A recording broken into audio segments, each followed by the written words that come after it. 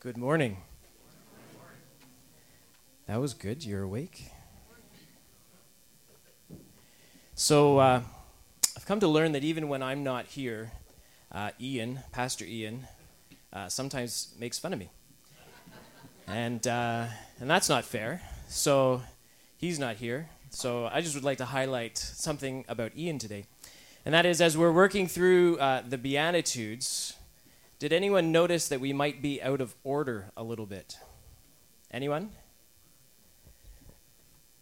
Oh, shame on you if you don't know. No one notice that we're out of order today? So, what's the first one? Blessed are the poor in spirit. Got it. For theirs is the kingdom of heaven. Blessed are those who... Right. For they will be comforted. Blessed are the meek. That was last week. For they will inherit the earth. And then the next one is, blessed are those who hunger and thirst for righteousness, for they will be filled. Now, I don't claim to be like a math genius, but if you can count with me, blessed are the poor, blessed are those who mourn, blessed are the meek, and then, blessed are those who hunger and thirst for righteousness. 4. So I would just like to point out that Ian asked me to speak on this message today, which is, blessed are the merciful, which is number... So I just want to highlight that perhaps, as great a teacher as Ian is, his math may not be very good at all. So just be aware. Keep him on his toes when it comes to that. We're going to start... this morning with what I think, or at least as a young child, youngish child, was probably one of the greatest movies of all time. How many of you have seen The Karate Kid? All right, if you've seen it, put your hand up nice and high so I can see it. All right. Now I want you to know that The Karate Kid was not the greatest movie of all time. How many of you would agree? Okay, you're right. The greatest movie of all time was Karate Kid 2. Because that was epic. I mean, they took Karate Kid to a whole new level. So, as we start this morning to talk about Blessed are the Merciful, I thought, what better way than to show a clip with a bunch of bupkis karate. So, Brianna's going to get it up on the screen for us.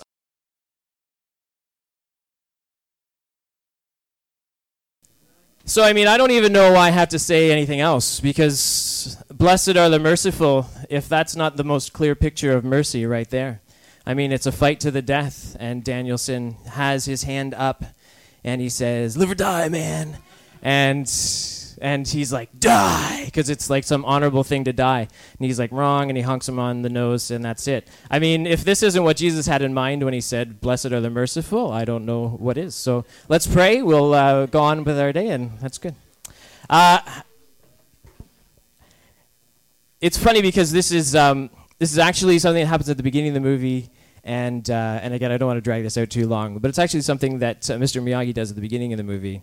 When he's fighting someone else, and he actually shows mercy to him, and he honks him on the nose. I don't know if you remember that part.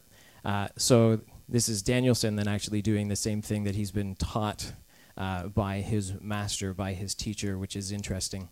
As we read through the Beatitudes, one of the things that just stands out to me so much is, again, as I mentioned earlier, they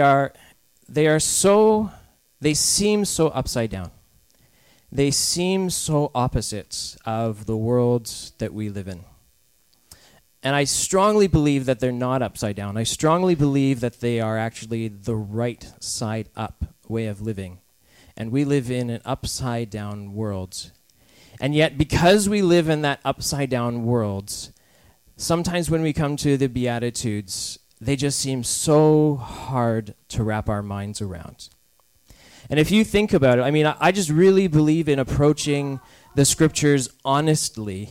And so it's great for us to read through and go, oh, yeah, that's great, what have you. But if you ask yourself, does this actually work in real life? Is this the way of the world? I can assure you that it is not actually the way of the world. If you go through it, blessed are the poor in spirit. Is that any way to get ahead in life? No, I mean, if we were writing this today, if politicians or whoever were writing this today would be, blessed are the bold, blessed are those who get out there and take life by the horns and make the most of every situation. Blessed are those who mourn. You know, we give a day or two to people, you know, bereavement leave, go to a funeral, have a day, but then it's like, you got to move on because mourning, we don't have time for mourning. Life is short. Let's just get right at her. Blessed are the meek, as Ian talked about last week. That doesn't really make any sense, to be meek, to be gentle.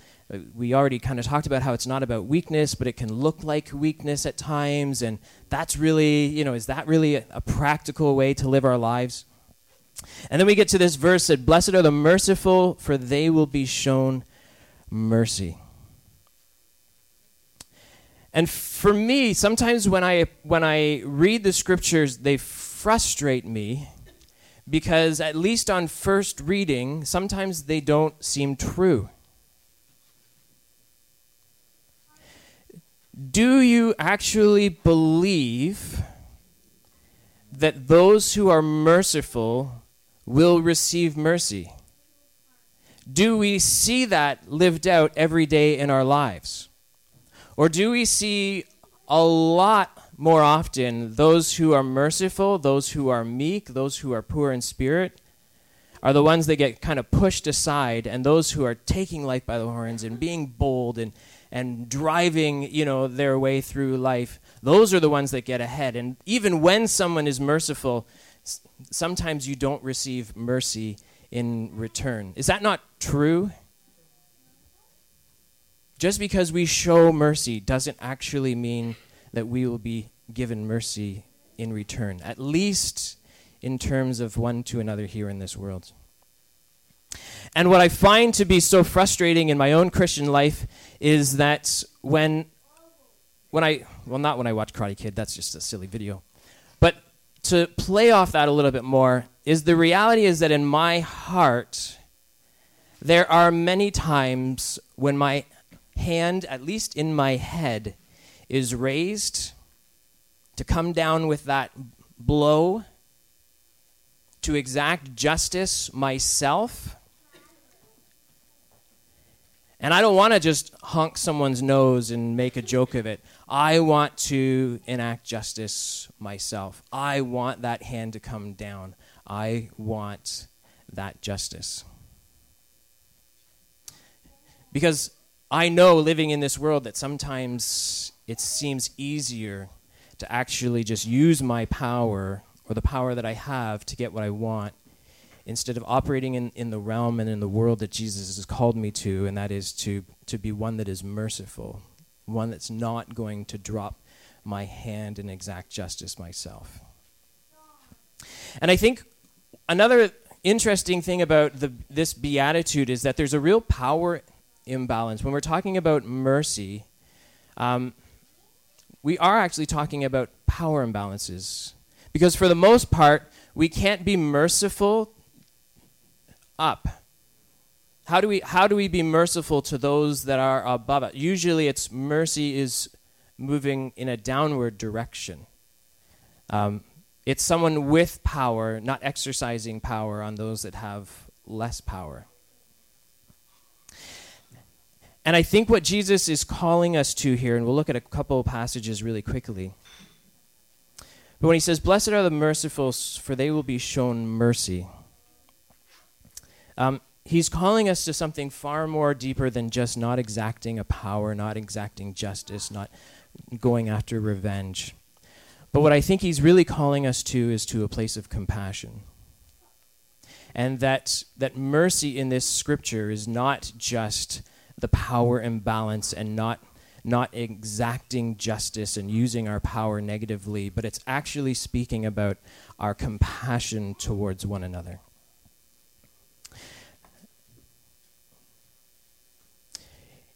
In Matthew chapter 9,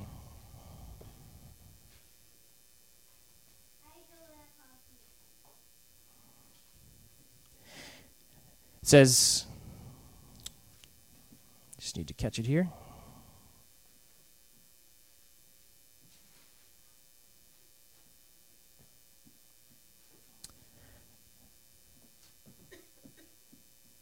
It says, while Jesus was having dinner at Matthew's house, many tax collectors and sinners came and ate with him and his disciples.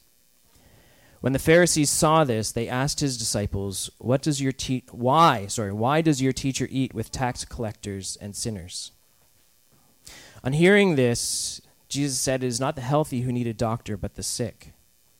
But go and learn what this means. I desire mercy, not sacrifice. For I have not come to call the righteous, but sinners.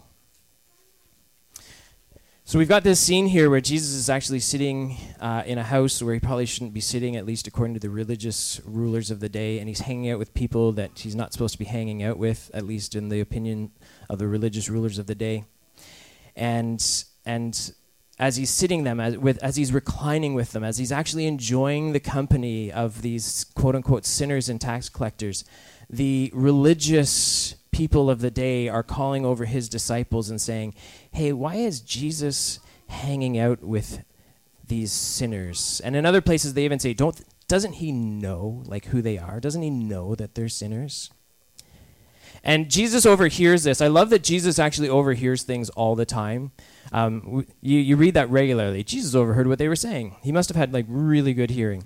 And he addresses them by saying, it is not the healthy who need a doctor, but the sick. Go and learn what this means. I desire mercy, not sacrifice. And this scripture verse is a throwback to an Old Testament scripture where a prophet was trying to tell the people of Israel that God is not interested in your meaningless rituals. He's not interested in your meaningless sacrifices. What he's really interested in is he's interested in your relationship with him and your relationship with one another. And even in that Old Testament passage, what he's communicating to them is that if all of this is just ritual, if all of this is just routine, if there's no heart in any of it, if your heart is not connected to God in the things that you're in the rituals that you're partaking in, then it's all meaningless. And actually it would be even better if you didn't do those things at all. Because what I ultimately desire is I desire to have a relationship with you. I desire that you would love me and that I would be able to love you. And that in return, you would then love others as I have loved you.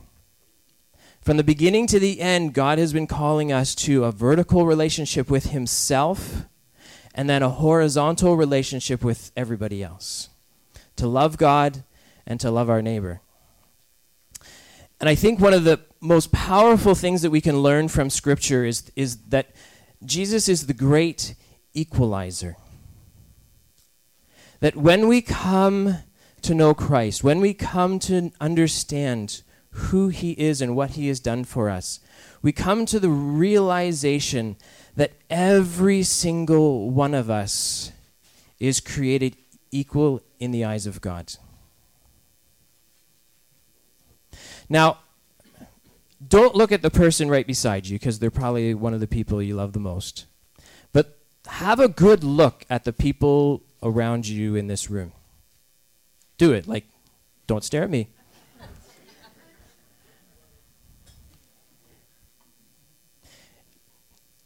Is it not, and I'm just gonna confess, is it not mind-blowing that each and every person in this room is 100% equal in the eyes of God?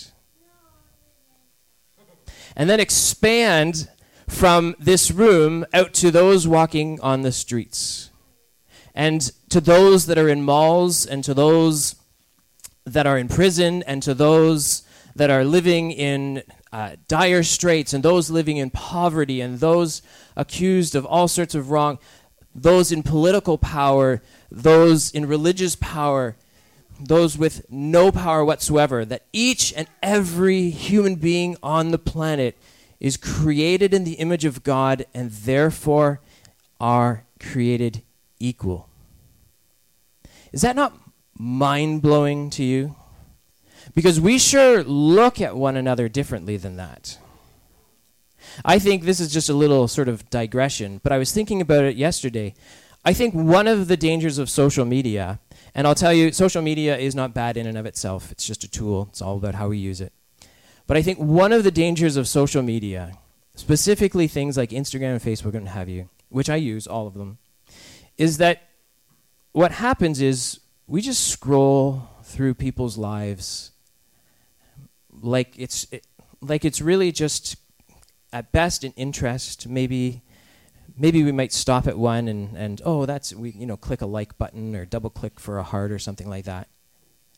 But it was someone in this room who recently posted something, and I won't say who it is. And I actually scrolled past it, and then I went back to it. And I thought to myself, that's worth more than me just flicking my finger by. And I read what had been said, and I actually prayed for that person. Because I realized that this is actually how we live our lives in many ways. That even as we interact with each other, not even on social media, but even as we interact with each other, it's so easy just to kind of like walk by as if we're just scrolling by each other on Facebook and not actually catch the value and worth and recognize the immense story that each and individual life carries within it. I don't know about you, but that just gets me so excited. It changes my perspective when I look at someone and I go, this person is created in the image of God. And therefore they are the same. They are equal to me. They are created and should be treated with dignity and respect. They have immeasurable value and worth. What a different world we'd live in if we actually looked at people that way instead of just someone in our way. And let me confess, blessed are the merciful. If I am ever convicted, it is when I'm behind the wheel of my car. I'm just being honest. Is anybody, now I would never confess to road rage. I definitely would not confess to road rage. But I probably regularly have emotional inner dialogues about the stupidity of other people's driving. Regularly. Anyone else on that page? Okay, yeah. Now, I don't have a lot of ability to exact power in those situations. However, I have often dreamed about throwing in the towel on this whole, caring for youth thing and becoming a police officer and exacting power that way. Has anyone else gone, oh, if only I was a cop, I'd chase that guy down and going through that red light and endangering lives or what have you. Because it's innocent. So I'm just confessing, blessed are the merciful. Oh, even in the simple things of getting behind the wheel of a car sometimes when you see someone do something stupid or endanger your life. Oh, those emotions just come up. And I was thinking about sort of on a continuum, and again, this is sort of just my own thoughts on this, but feel free to disagree. But I was thinking on a continuum, I think being merciful is easiest when there's a clear power imbalance. So in other words, it's not too hard for me to throw some sandwiches in a duffel bag and go and serve the homeless. Because there's a really clear power imbalance there. And so that's pretty easy to be merciful because I just whip up some sandwiches and I go to someone that has obvious need and I, give them a sandwich and blessed are the merciful. That's easy. So I think being merciful is easiest when there's a real clear power imbalance. I think the next level is when there is a justice issue concerning others. I think it's hard to be merciful when we see injustice towards other people. And we want to take our power and we want to be able to do something about that. But then I think it gets even harder when we see that there is a justice issue concerning ourselves. If everyone doesn't put up their hand, then I know that you're lying. Has anyone ever felt wrongly accused of something? Everybody. And how we respond to this is also, I think, fully aligns to blessed are the merciful, for they shall receive mercy. When I'm personally wrong, man, do I want justice. And then I have to check my heart and I have to check my spirit and decide, what am I going to do with this? Am I actually going to try and enact justice myself? Am I going to try and right this wrong? Or I'm going to let this be in God's hands? Sometimes it's a daily experience. But then I'll tell you when I think it's hardest. You might think that it's hardest when it's you. I think the hardest time to be merciful is when the justice issue is concerning those closest to you, those that you love. So I'm pretty sure by the time I've revealed my, not road rage, but internal dialogues as I'm driving, and the following, you'll all have a much lesser opinion of me. But we have to be honest. So my daughter, she's in grade 6. She's kind of that teenager thing, and I don't know whether you know or not, but kids and teenagers aren't always nice to one another. Did you know that?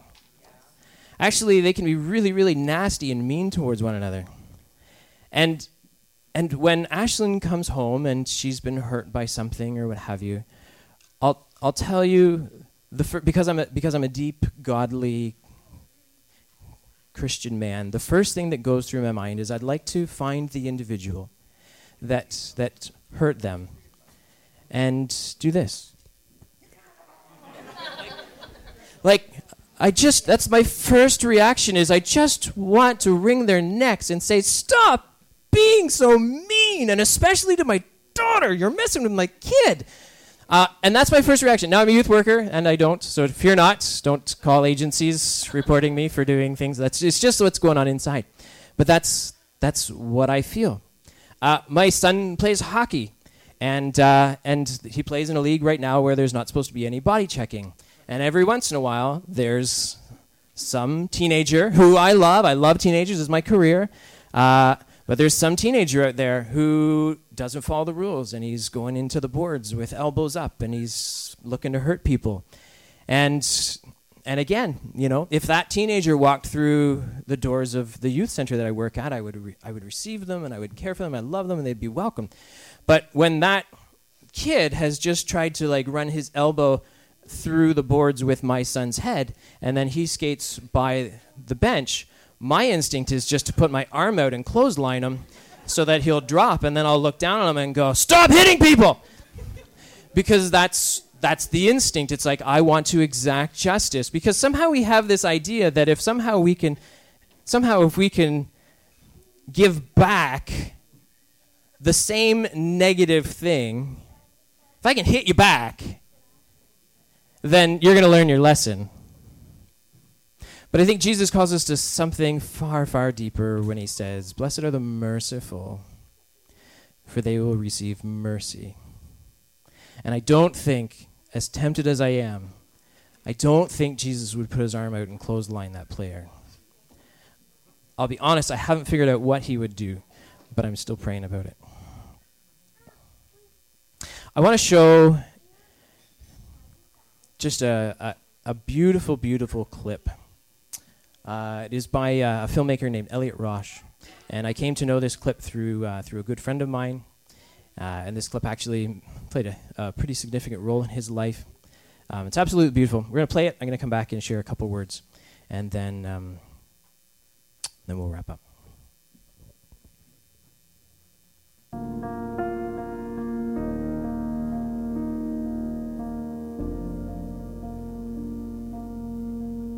What does it mean to be a human being? By a psychiatrist here.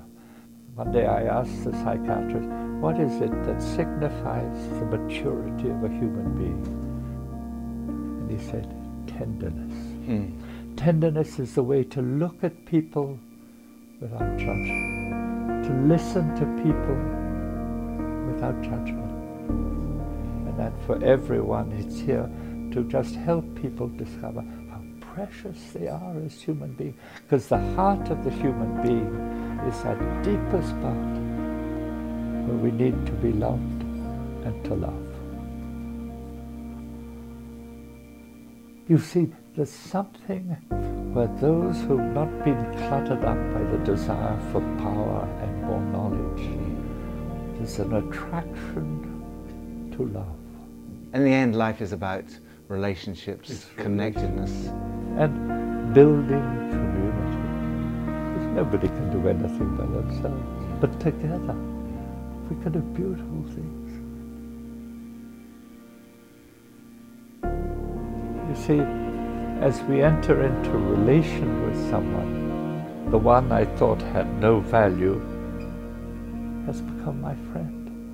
And there's something about a togetherness, a moment of communion, being well together, because somewhere we're discovering we are part of a huge human family with cultures and religions very different, but somewhere this huge human family has flowed from the heart of God, and the yearning is that they be one, as the Father and I are one.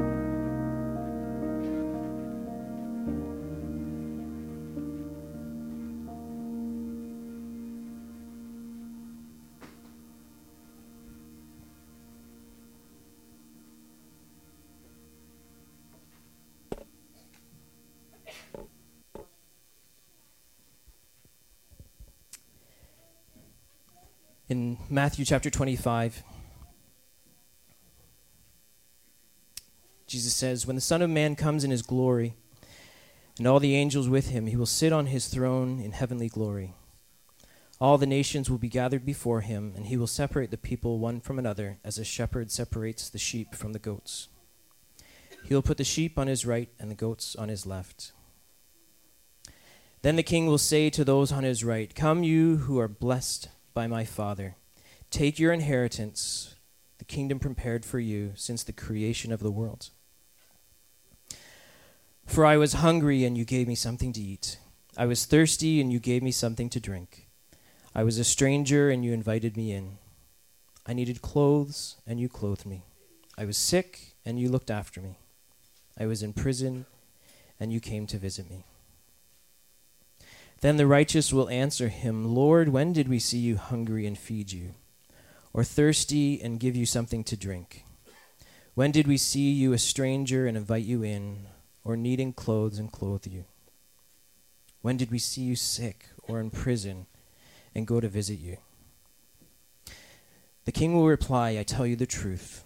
Whatever you did for one of the least of these, you did for me.'" Tony Campolo, I heard him say many, many years ago, he said, "To serve the poor is sacrament." We don't use sacrament very often these days, but he said to serve the poor is sacrament.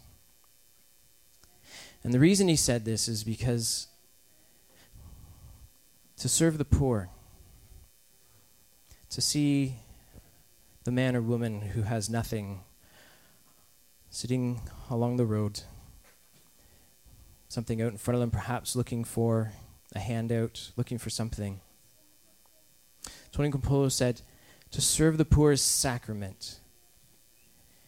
Because when you get down and you look into their eyes, you see the eyes of Jesus. Whatever you did for the least of these, you did for me. To serve the poor is sacrament. It is to look into the eyes of Jesus.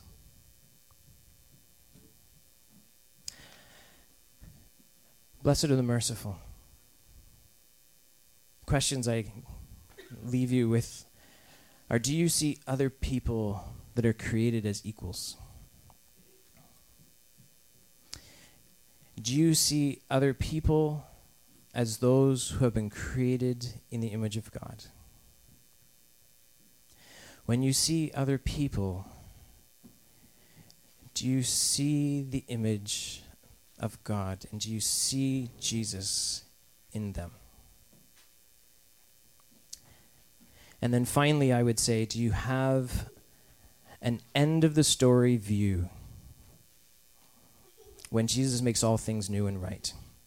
So interesting that at the end of the Beatitudes, at the end of this specific passage, he says, "Rejoice and be glad, because great is your reward in heaven. For in the same way they persecuted the prophets who were before you." It shouldn't be lost on us that Jesus rounds out this teaching, and I'm not rounding it out. We've got many more Beatitudes to look at, but it's not lost on me that Jesus rounds it out at the end by saying, "Rejoice and be glad, because great is your reward in heaven." Because when he says, "Blessed are the merciful, for they shall be shown mercy," he wasn't saying, if you're merciful now, people will be merciful to you now. But what he was saying was, if you choose to show mercy, if you choose to see my image, your equal, in every human being, there will come a time, there will be a day when you are shown mercy. And for me, that's enough. The struggle is there. The struggle is, how do we continue to live out with our agency, with our power? How do we use it for good?